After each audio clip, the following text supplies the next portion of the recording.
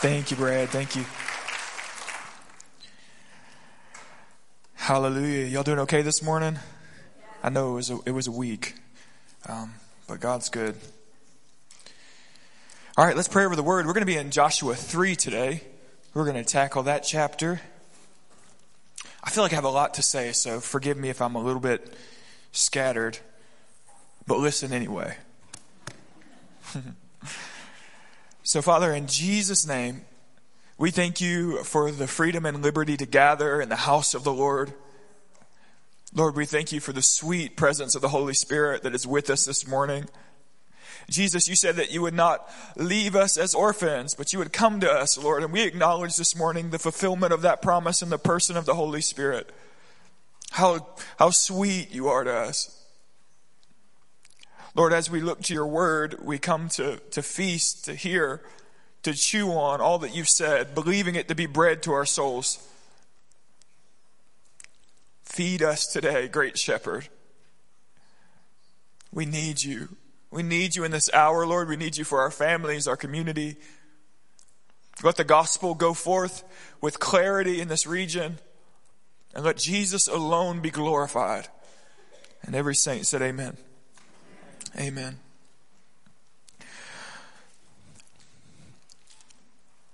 Well, I was in a book recently by R.A. Torrey. R.A. Torrey was an evangelist. He was a friend of D.L. Moody. In the 1890s, he pastored what's now called Moody Church, and he led what's now called Moody Institute. He wrote a score of books, primarily with an evangelistic lean. But he wrote a book called How to Bring Men to Christ that did really well, and a lot of people found really helpful in their day-to-day evangelism. And so many began to ask him to write a follow-up book on how to lead people in the power of God. And so he wrote a book called How to Obtain the Fullness of Power in Christian Life and Service. And he opened by making these comments that I want you to listen to this morning.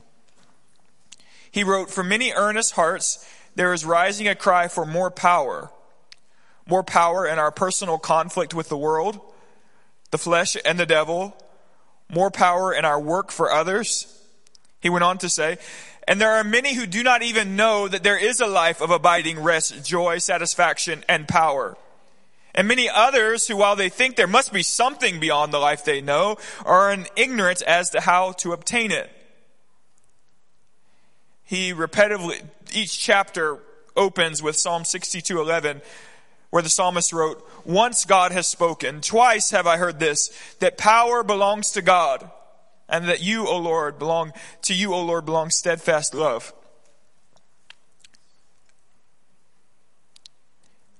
There's a theological position that I believe we in the West have largely missed. A presentation throughout the scriptures. We've primarily taught that Christianity is about having an hour of salvation, and that you confess faith and are forgiven in that hour. And in that hour, you may have a great high, a great experience with the Holy Spirit. And all of that is true and wonderful and beautiful. But the testimony of the scripture was never that you should pray a single prayer, have an encounter, and then live the rest of your life in mundane, sluggish spirituality. The testimony of scripture was always, again, that Christ would not leave us as orphans, but he would send to us the person and the power of the Holy Spirit. Hear Torrey's words. "Many are unaware that there is a life of rest and peace and joy and power in the Spirit, while many others say, I have no idea how to obtain it." I'm afraid that that's largely where we are today in American Christianity. Much of the church would say, I didn't even know there was a life of fullness of power in the Spirit, much less how to obtain it. Andrew Murray wrote a book called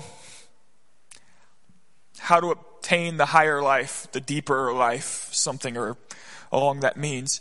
And in that book, he talked about the parable of the prodigal son, the story of the prodigal son, where the prodigal son returns back to the father, you remember, and the father kills the fattened calf and has a great feast, a celebration. And the older brother says, I've served you faithfully. You've never thrown a feast for me. You've never given me a fattened calf. Then the father says to the older brother, is not all that I have yours? In other words, Murray says that the church, oftentimes like the older brother, serves God out of a spirit of trying to be faithful and trying to press through in a spirit of grit. But many times we forget that the Father says, all that I have is yours. Ask. I haven't asked you to serve me out of lack. I've asked you to serve me out of abundance of power in my spirit.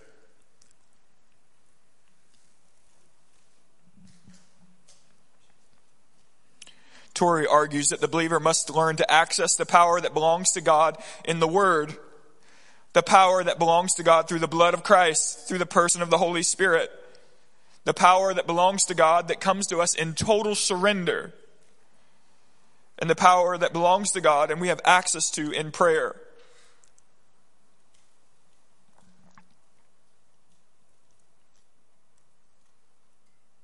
Any pastor, preacher, teacher, or layman who leads you to embrace a Christian life that is powerless and mundane has missed something so sweet, the very inheritance of the church. Any pastor, teacher, prophet, or layman that leads you to live out a Christian life void of intimacy with the power and the person of the Holy Spirit has led you astray. This Christian life is not meant to be lived in our own strength. It's meant to be lived totally surrendered to the person of the Holy Ghost. How long will we deny Him? How long will we continue to pretend like we've got this all sorted out in the strength of our flesh? When will we acknowledge the words of Paul when he says, being filled with the Holy Spirit. Don't be drunk with wine, church. Be filled with the Holy Ghost. Put off the old man and put on the new man. Listen to Paul in Galatians 4 and 5. The Spirit and the flesh are opposed to one another.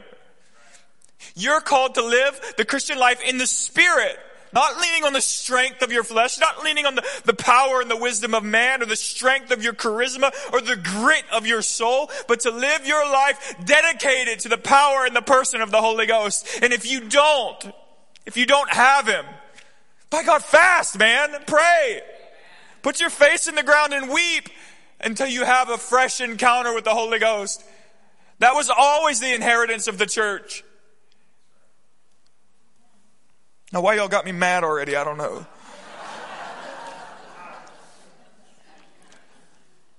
What struck me in particular as I read Torrey recently was this line.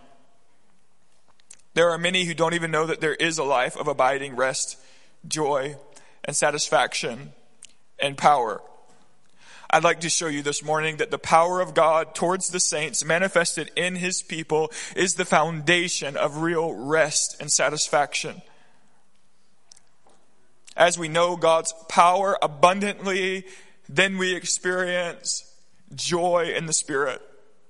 We think of power and our minds immediately go to the TV preacher who's slapping people in the face and they fall over. I believe God can knock you on your butt. He's knocked me on my butt a time or two. But there's no doubt that there is an element of showmanship in that at times. But the power of God is not just for showmanship. You hear me? The power of God is not just to put some man on TV and hopefully have some kind of encounter, and the encounter maybe will vindicate our theological positions and prove to the world that we were right all along about what we said. The power of God is not that. The power of God is to satisfy the longing in your soul. The power of God is to meet you in the secret place so that you can dwell with the God who made you. The power of God in the Word, the Spirit, and the blood is to bring us to rest and joy and peace. God's power on my life is not for showmanship. God's power on my life is so that when I face great oppression from the enemy, when I walk through valleys of darkness, shadows of death, when I experience warfare as demonic powers and principalities try to oppress me and snuff me out, I rest in the power of God. I'm sustained by His own strength, and I'm victorious by the blood of Christ Jesus and Christ Jesus alone. Why is the church weak? Because somewhere along the way we thought we were supposed to do this in our own strength. Do you know that kind of Christian life? The kind of Christian life that wakes up in the morning sits before the Word, encounters the sweetness of God? Do you know the kind of Christian life that when you feel oppressed, all you know to do is lay on the ground and pray and cry? Do you know the kind of Christian life that's totally surrendered to God's will and plan and ways? Do you know the kind of Christian life that knows what it feels like to have the Spirit of God rush upon you? Do you know that kind of Christian life? Or do you know modern, shallow, Western, primarily intellectual Christianity? Nothing wrong with using your intellect. We want to be good stewards of the Word.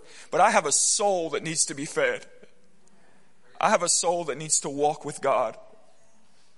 And this morning, it's my deep prayer that we become a church with fire that resides in our souls. Not power for showmanship, but power for perseverance.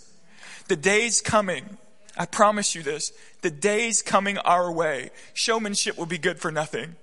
We will need power for perseverance. When we're oppressed and mocked, many will turn and walk away. When Christianity is no longer popular or socially acceptable, many will bow their heads and tuck their tails. If there ever is violence in our country concerning those who obey Christ, there will be many who bite their nails and walk away. But those who persevere will know the power of God in their souls.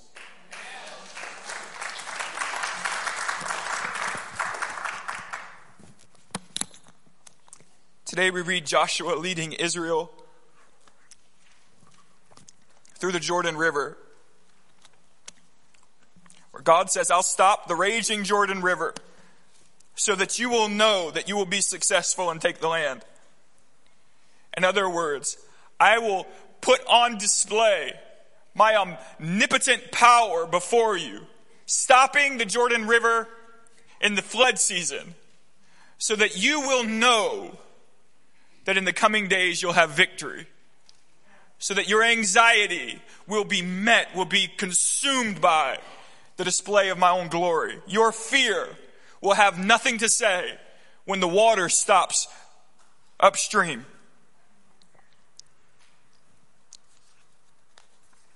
Let's read Joshua 3, verses 1 through 17. Then Joshua rose early in the morning, and they set out from Shittim. And they came to the Jordan, he and all the people of Israel, and lodged there before they passed over. At the end of 3 days, the officers went through the camp and commanded the people, as soon as you see the ark of the covenant of the Lord your God being carried by the Levitical priests, then you shall set out from your place and follow it. Yet there shall be a distance between you and it, about 2,000 cubits in length. Do not come near it in order that you may know the way you shall go, for you have not passed this way before. Then Joshua said to the people, consecrate yourselves, for tomorrow the Lord will do wonders among you.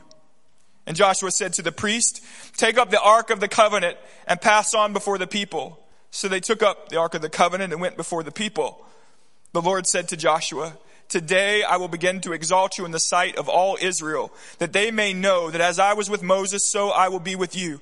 And as for you, command the priests who bear the ark of the covenant, when you come to the brink of the waters of the Jordan, you shall stand still in the Jordan. And Joshua said to the people of Israel, come here and listen to the words of the Lord your God. Joshua said, here is how you shall know that the living God is among you, and that he will without fail drive out from before you the Canaanites and the Hittites and the Hivites, the Perizzites, the Girgashites and the Amorites and the Jebusites. Behold, the ark of the covenant of the Lord of all the earth is passing before you into the Jordan. Now therefore take 12 men from the tribes of Israel, from each tribe a man. And when the soles of the feet of the priests bearing the ark of the Lord of all the earth, shall rest in the waters of the Jordan of the Jordan shall be cut off from flowing, and the waters coming down from above shall stand in one heap. So when the people set out from their tents to pass over the Jordan with the priests bearing the ark of the covenant before the people, and as soon as these bearing the ark had come as far as the Jordan, and the feet of the priests bearing the ark were dipped in the brink of the water, notice the parentheses here, now the Jordan overflows all its banks throughout the time of harvest. The waters coming down from above stood and rose up in a heap very far away at Adam, the city that is beside Zarethan and flowing toward the sea of Arabah, that's the Dead Sea, the Salt Sea, were completely cut off. And the people passed over opposite Jericho. Now the priest bearing the ark of the covenant of the Lord stood firmly on dry ground in the midst of the Jordan, and all of Israel was passing over on dry ground until all the nation finished passing over the Jordan.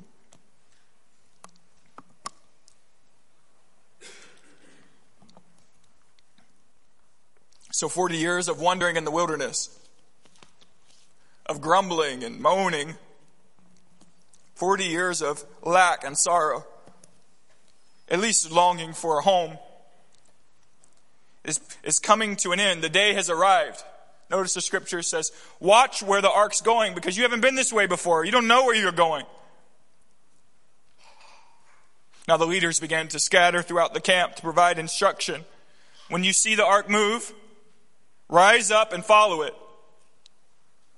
Notice what Joshua says.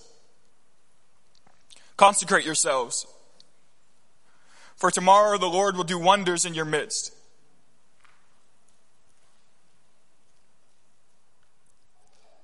Consecrate yourselves. That's the command of the hour. God's getting ready to move in power. God will perform great wonders in the midst of his people. Consecrate yourselves. Have we lost that message in the church?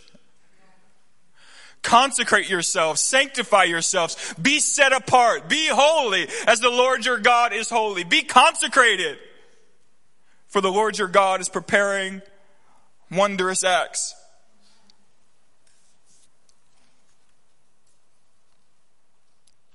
Be set apart. R.A. Torrey again wrote on the power of the surrendered life. He says, power belongeth unto God, but there is one condition upon which power is bestowed upon us. That condition is absolute surrender.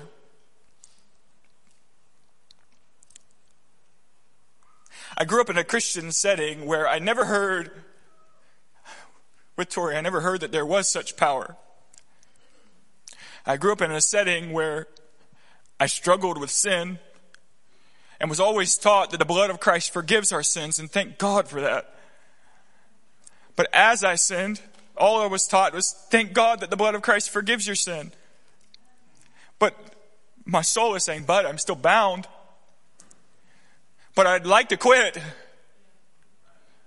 Thank God he forgives you of your sin. Thank God he forgives you of your sin, which again is beautiful. But at some point in the Christian life, we must come to the clear message and testimony of Scripture where God calls you to consecrate yourselves, to surrender unto him. That in surrender, the power of the Holy Ghost gives us the strength to what Paul calls in Romans chapter 8, to mortify the flesh. I am not called to a life that is governed by my sinful desires. Because again, according to Galatians 4:5 and onward, the desires of my flesh are opposed to the desires of the Spirit. And God in the cross has given me access to the person of the Spirit. And I have access to a life of the power of the Spirit where the desires of the Spirit are primary, central, and frontal in my inner man. As I struggle with sin, the Scripture calls me to come and die, to totally surrender, to put yourself on the altar. And when I get on the altar, the promise is that the fire of God will meet me there. I was told all my Christian life, thank God there's forgiveness. And again, thank God there's forgiveness. But at some point in your Christian journey, by God, get on the altar. Cry out for the holy flame of God to deliver you.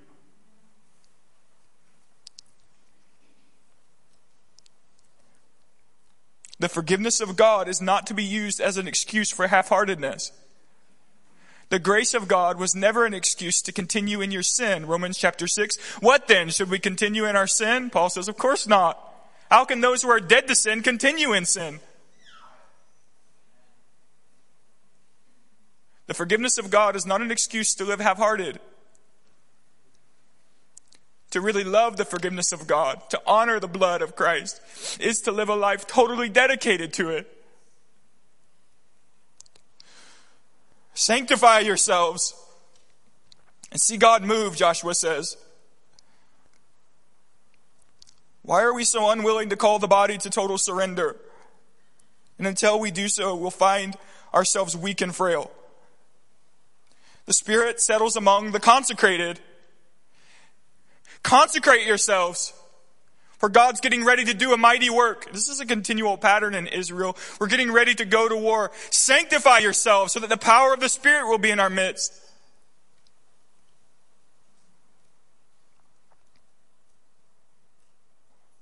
So Joshua's first command, consecrate yourselves, for God's power is getting ready to manifest.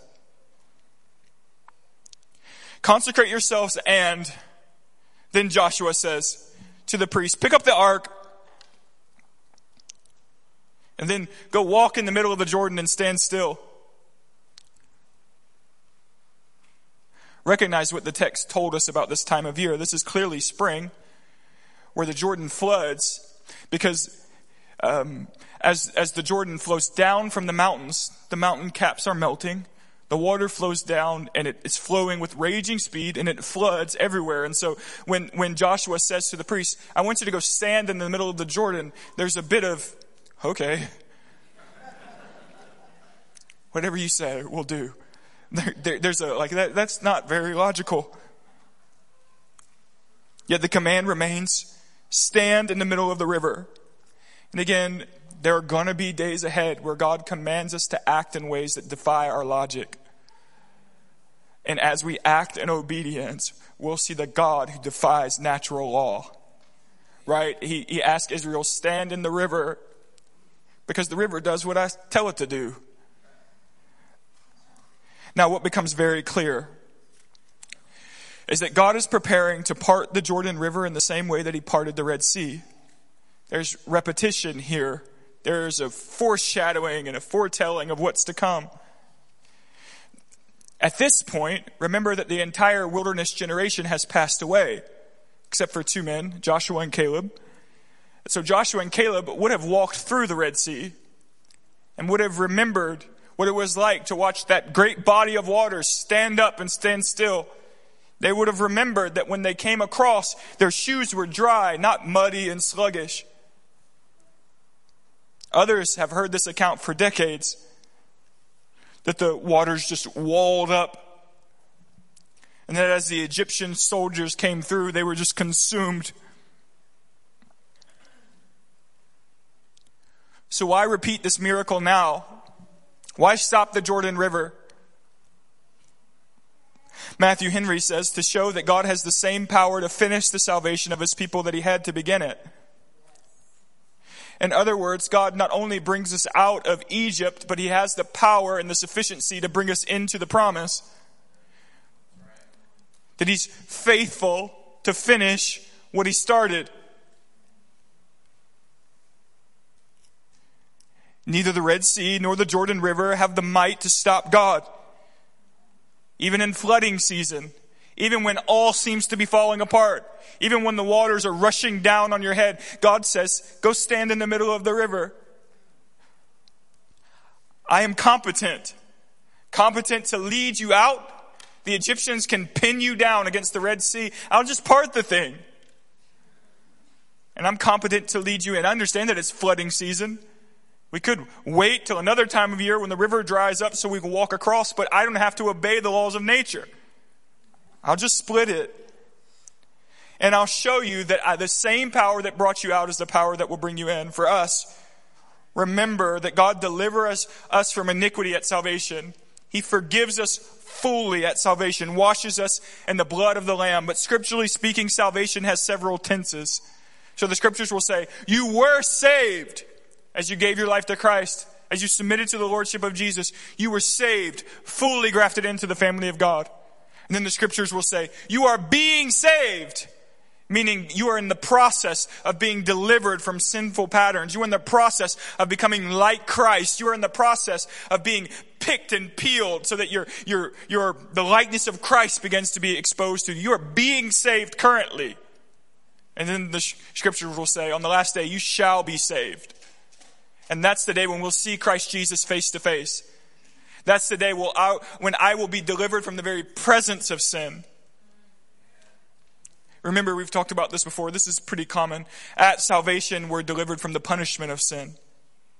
Through sanctification, I'm delivered from the power of sin. At final redemption, the day I see Christ, I'll be delivered from the very presence of sin. And what God is saying to the people of Israel, and by consequence us through this story, is what he started, he will finish. My power is sufficient. What is the implication? Rest. Breathe. I'm able. Breathe. Don't bite your nails. Don't live a life of striving and fear and anxiety. Rest in my sufficiency, in my power. Why else would God repeat this miracle? I think it's plain. There are a lot of ideas. I don't have the time to run through them all. But I think it's rather plain, again, to see that the generation coming across the Jordan is not the same generation that came out of the wilderness. So in a way, God is saying this: the power that I showed your fathers, I'll show you today. The way that I delivered and led your fathers, I will deliver and lead you. I am the God of Isaac and Jacob, of Moses and Abraham. I am the God of the patriarchs, and my promises are to you today, Israel. And again, the principle lies there for us. He's the God of Jonathan Edwards and the Great Awakenings. He's the God of the great reformers with boldness and passion. He's the God of the early church who, even when they were brought to the martyr's death, still worshipped with power and strength. He's the God of Acts, where the sick were healed and the blind sight were recovered and the dead were raised. He is the God who is able to heal, deliver. He's the God of our fathers, and he is today our same God. He's the same yesterday, today, and forever. He did not lose his omnipotence. He did not decide to lean back. He has not become passive. He has not lost 1 ounce of his characteristics that are totally unique to him. The God who brought great revival on this nation is still our God today. And if we will turn to him, if we will bow our knee, if we will repent and confess him as Lord, we'll see a move of the Spirit today. He hasn't quit doing that.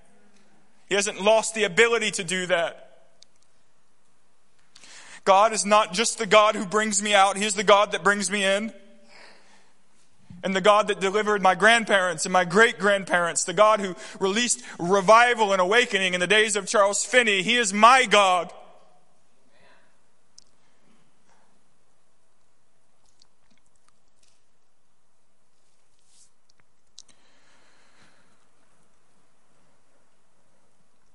Notice what he says to Joshua, to tell the people, here is how you shall know that the living God is among you, and that he will without fail drive out your enemies from before you.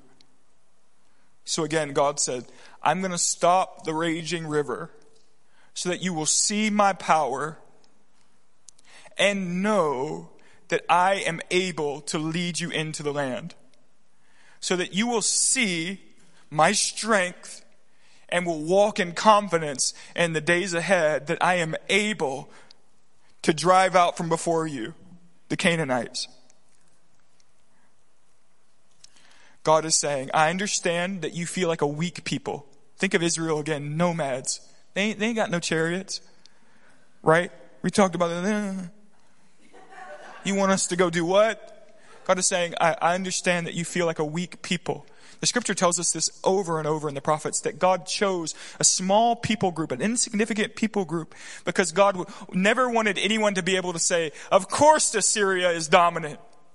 Of course Assyria could conquer the Canaanites.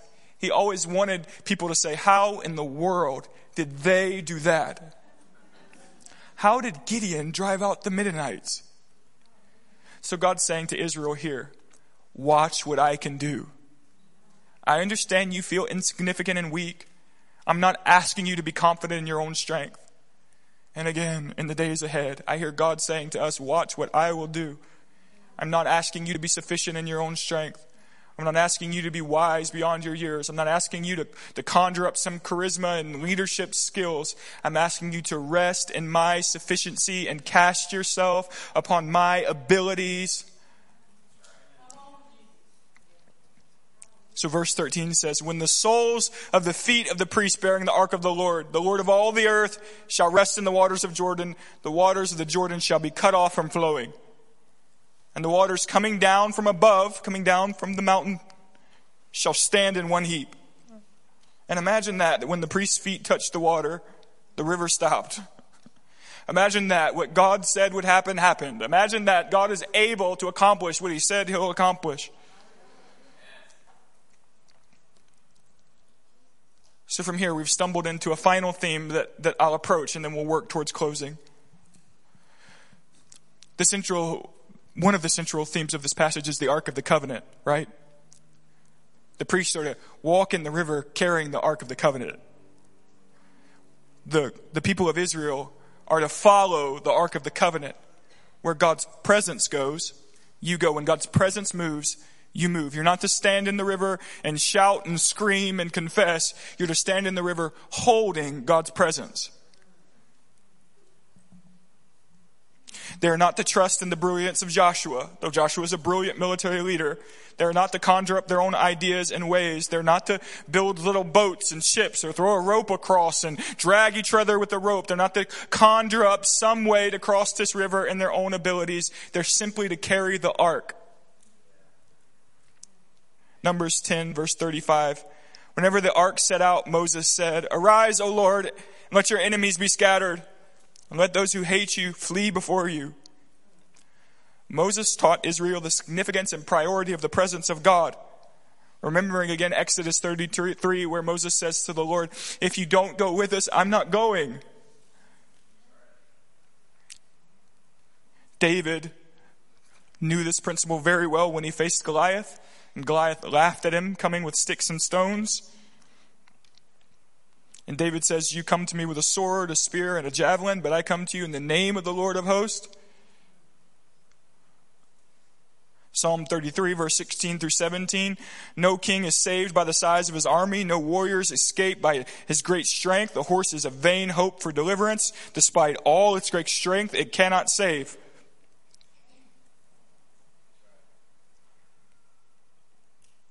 When they faced the Red Sea and Egypt was breathing down their back, God didn't say, "Swim, let's see what you got, Michael Phelps."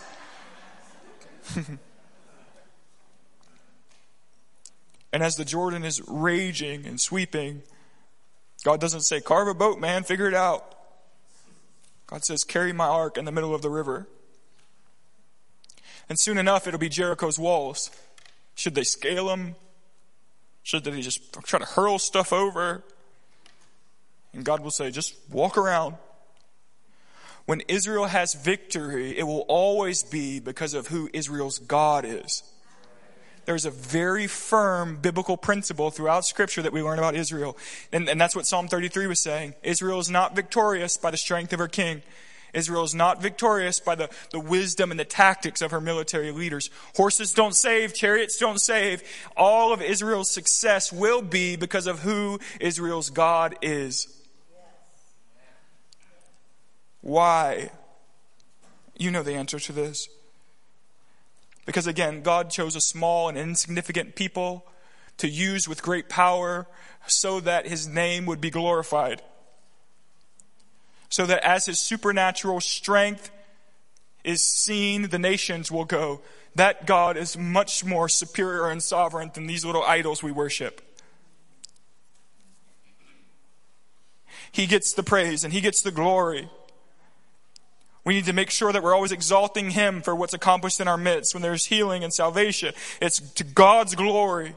When there's deliverance, it's unto the name of Jesus.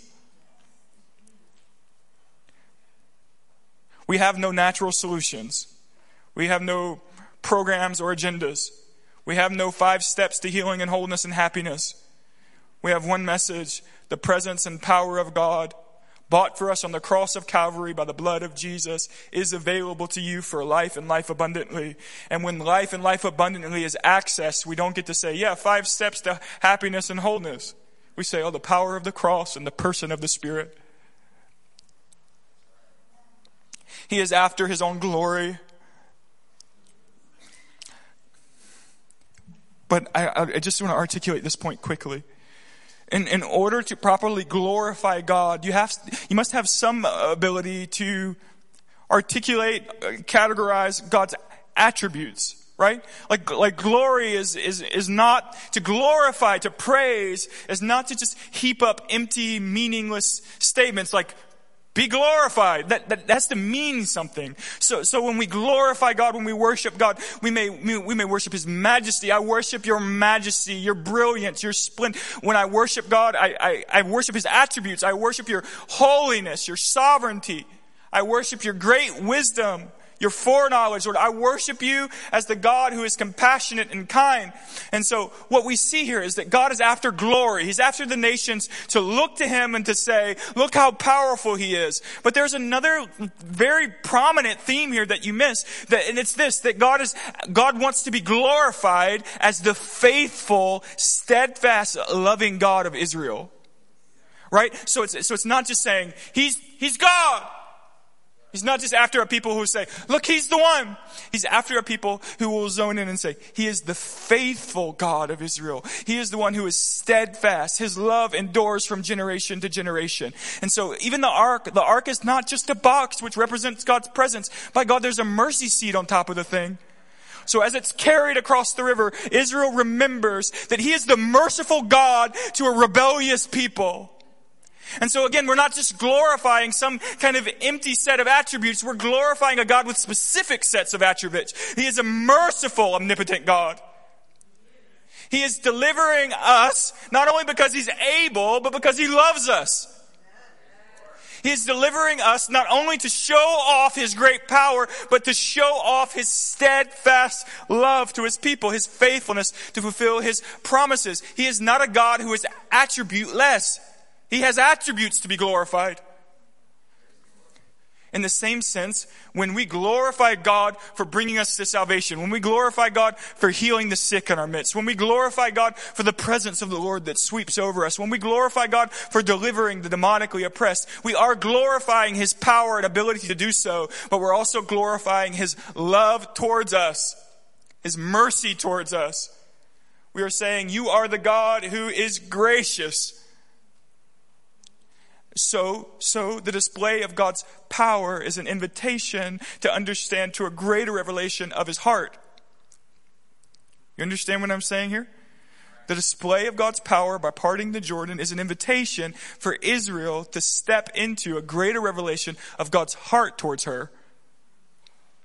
And that's why the entire emphasis here is that the power of God is to bring us into a greater revelation of His love and care for His people, and to bring us to a place of peace, rest, and satisfaction in God. His power, again, is not about showmanship. It's about the ache in my soul being satisfied in the person of Jesus. At times, God may use me on a platform, of course, but the power of God meets with me in the secret place. It lifts me up from the miry clay. When I am depressed and discouraged and anxious, the power of the person of the Spirit settles in my soul and drives out all anxiety. And I say in that moment, you are able to deliver me because you are the God who loves me and will never leave me nor forsake me. You are the God whose steadfast love endures throughout all generations. You are the merciful God of the universe who passes over my sins because of the cross. You are the God who is gracious.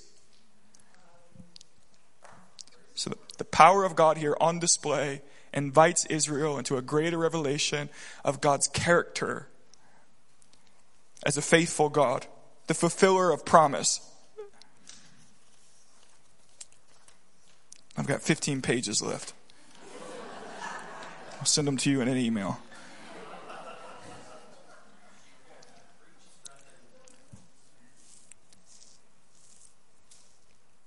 Of course, Israel could have refused to follow the ark. They could have said, no, I'm not following that box. They could have said, let's build boats. Noah did it. We built a boat.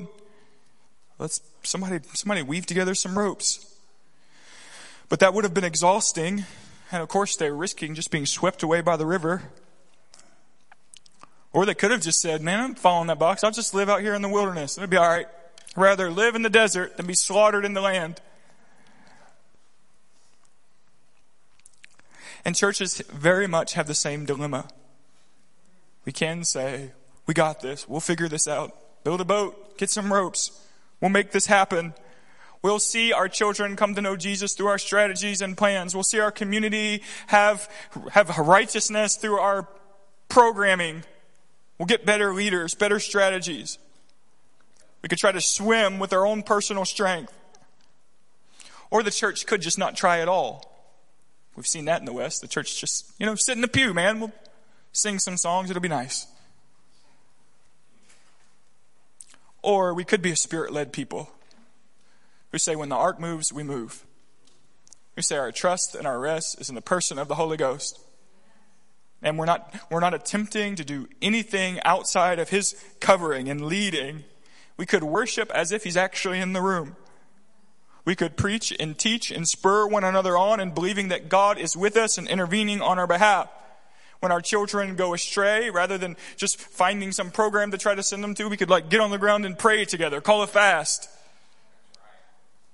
We could allow the Holy Spirit to be the center and to believe with our whole hearts that he is in our midst and loves us and will not leave us. We could believe with all of ourselves that he is who he says he is. And that, my friends, would be good for our souls. That is good for the soul of the church. We could rest. We could watch the river rage. And then we could watch the river stand still at a great heap.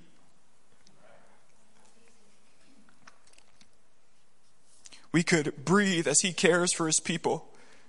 We could assure our children, he delivered me, he'll deliver you. He was faithful to me, he'll be faithful to you. Are we a Spirit-led church in practice, or are we a Spirit-led church in doctrine only? And that makes all the difference in the world. I have no want to simply be a part of a church who is Spirit-led in doctrine. I want to be a part of a church who knows the sweet leading of the Holy Ghost. Are we men and women of the flesh, or are we men and women of the Spirit? Worship team, come for me.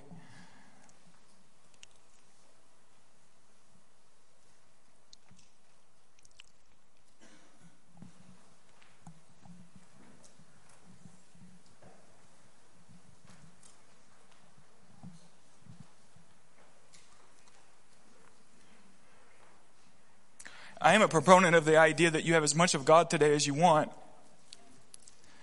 Meaning that all of eternity will be searching God out. Our finite brains don't have the ability to comprehend, nor to articulate, nor to even encounter all of who God is. That's why angelic beings and prophets, they just fall on their face because they can't possibly stand in his presence. So all of eternity will just be this process of constantly learning and growing and experiencing and knowing who God is. And it'll be glorious and splendid.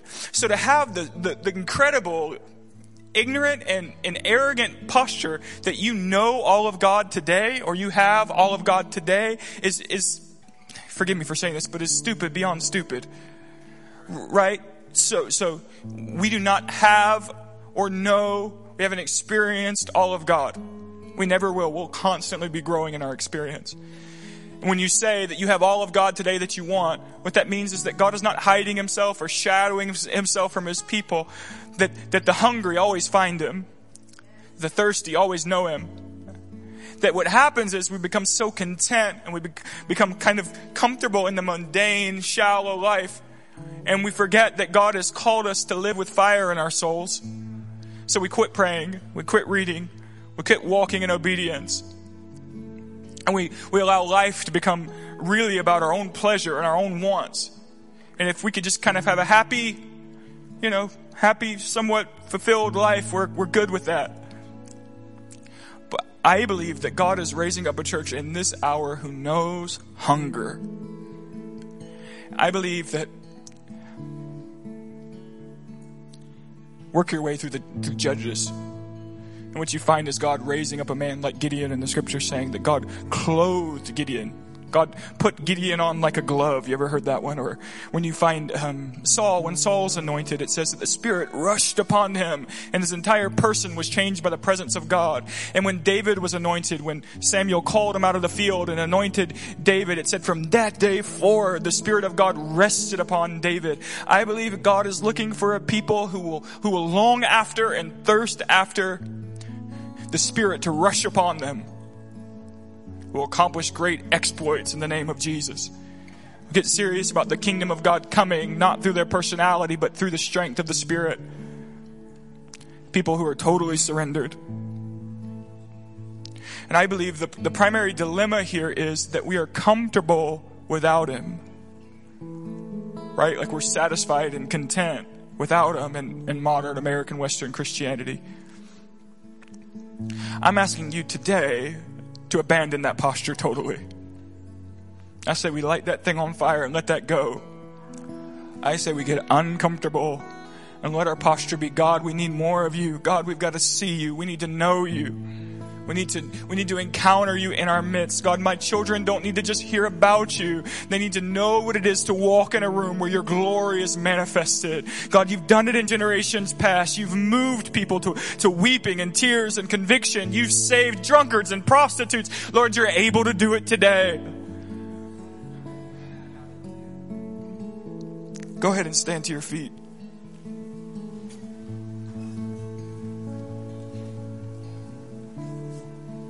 This morning, if you've never surrendered your life to Christ, we want you to know that there is forgiveness in the blood of Jesus, that the cross was for you, that Jesus died so that you wouldn't have to bear the weight of your sin. You wouldn't be punished for all of your evil acts. Jesus died so that you would be washed and God would receive you as if you lived a perfect life. We know you haven't, right? Scripturally speaking, all have sinned and fallen short of the glory of God. All are rebellious. The only way anyone makes it into God's kingdom, into heaven, is to be forgiven because of the cross. You are not being kept out of God's kingdom today because of your bad decisions. You're slow. You're going to make bad decisions, okay? The only thing that's keeping us out of God's kingdom is our unwillingness to bow our knee to Jesus, to receive the forgiveness of the cross. Today you may say, my guilt is heaped up. Man, I'm guilty. And we want you to know that the blood of Jesus will wash you today. Today's the day of salvation. You don't have to walk out of here in rebellion. You don't have to walk out of here powerless. So altar team, if you get in place. So the first thing is if you need to give your life to Christ, today's the day. I beg you, don't leave this place in rebellion. Life is quick and short. Tomorrow's not promised. Next, we believe that today is a significant day in our body where God is calling us to commit ourselves to His presence. So I'm asking you, if you'd say, man, in my life, I just need more of Him. I just want more of His presence. I just need the ark to lead me. If that's you today, I want to ask you to spend some time in the altar before you leave. I want to ask you to allow someone to lay hands on you and to pray for an impartation of God's Spirit. There are some of you here who are frustrated, anxious, depressed. The events of this week have you in a place of sorrow. I want to ask you to come today. We believe that the peace of God is here. If you're dealing with any sickness, there was a word that there may be someone dealing with repetitive acid reflux. We believe God's here to heal you. All right, the altars are open. If you need Jesus, come. If you want to covenant with God today to be a people of His presence, come.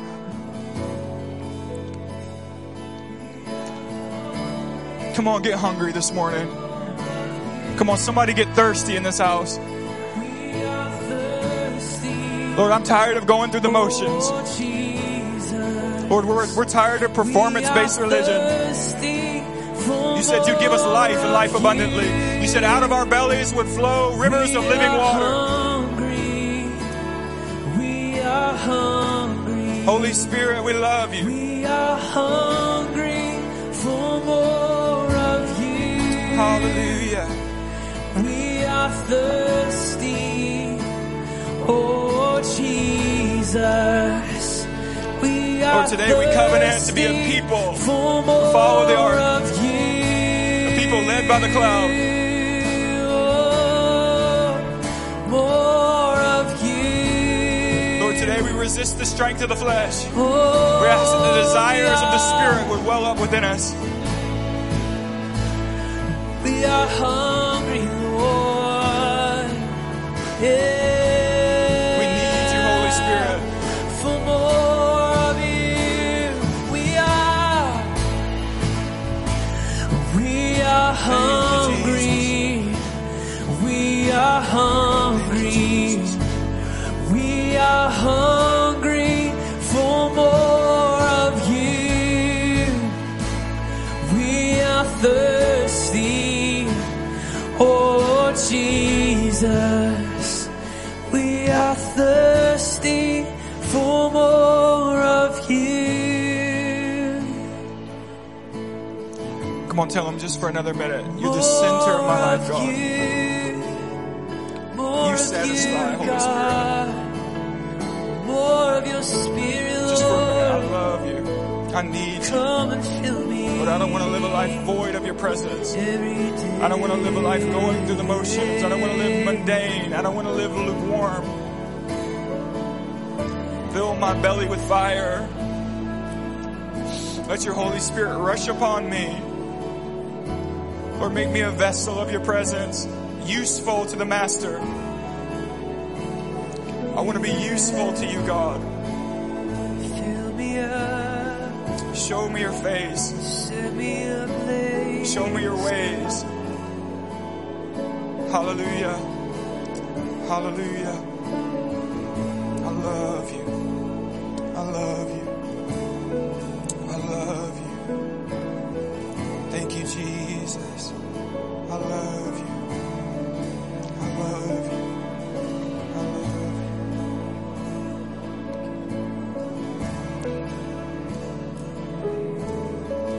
I love you. I love you. So set a fire down in my soul. I can't contain, I can't control. I want more of you, God. I want more of you, God. So set a fire down in my soul. I can't contain that, I can't control. I want more of you, God. I want more of you, God.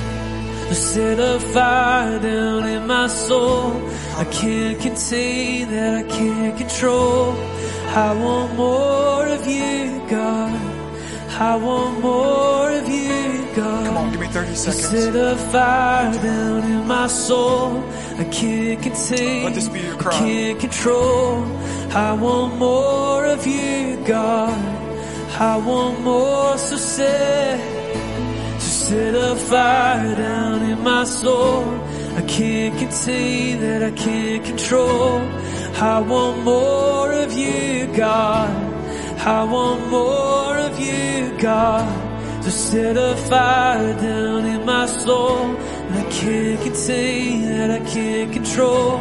I want more of you, God. Well, we're going to leave the altars open. The worship team's going to hang in. So if you need ministry, don't rush out of here. If you want to sit and just pray for a minute, you're welcome to. But if not, you are officially dismissed. We love you so much. We pray that your hearts would burn with passion for Jesus. And can't wait to worship with you again. Hallelujah. Thank you for worshiping with us.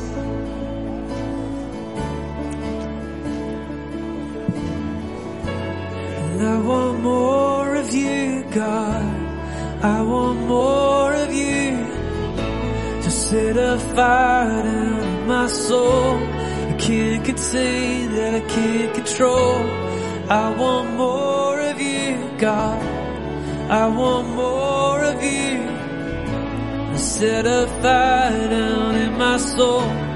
Can't contain, can't control. More of you, God. I want more.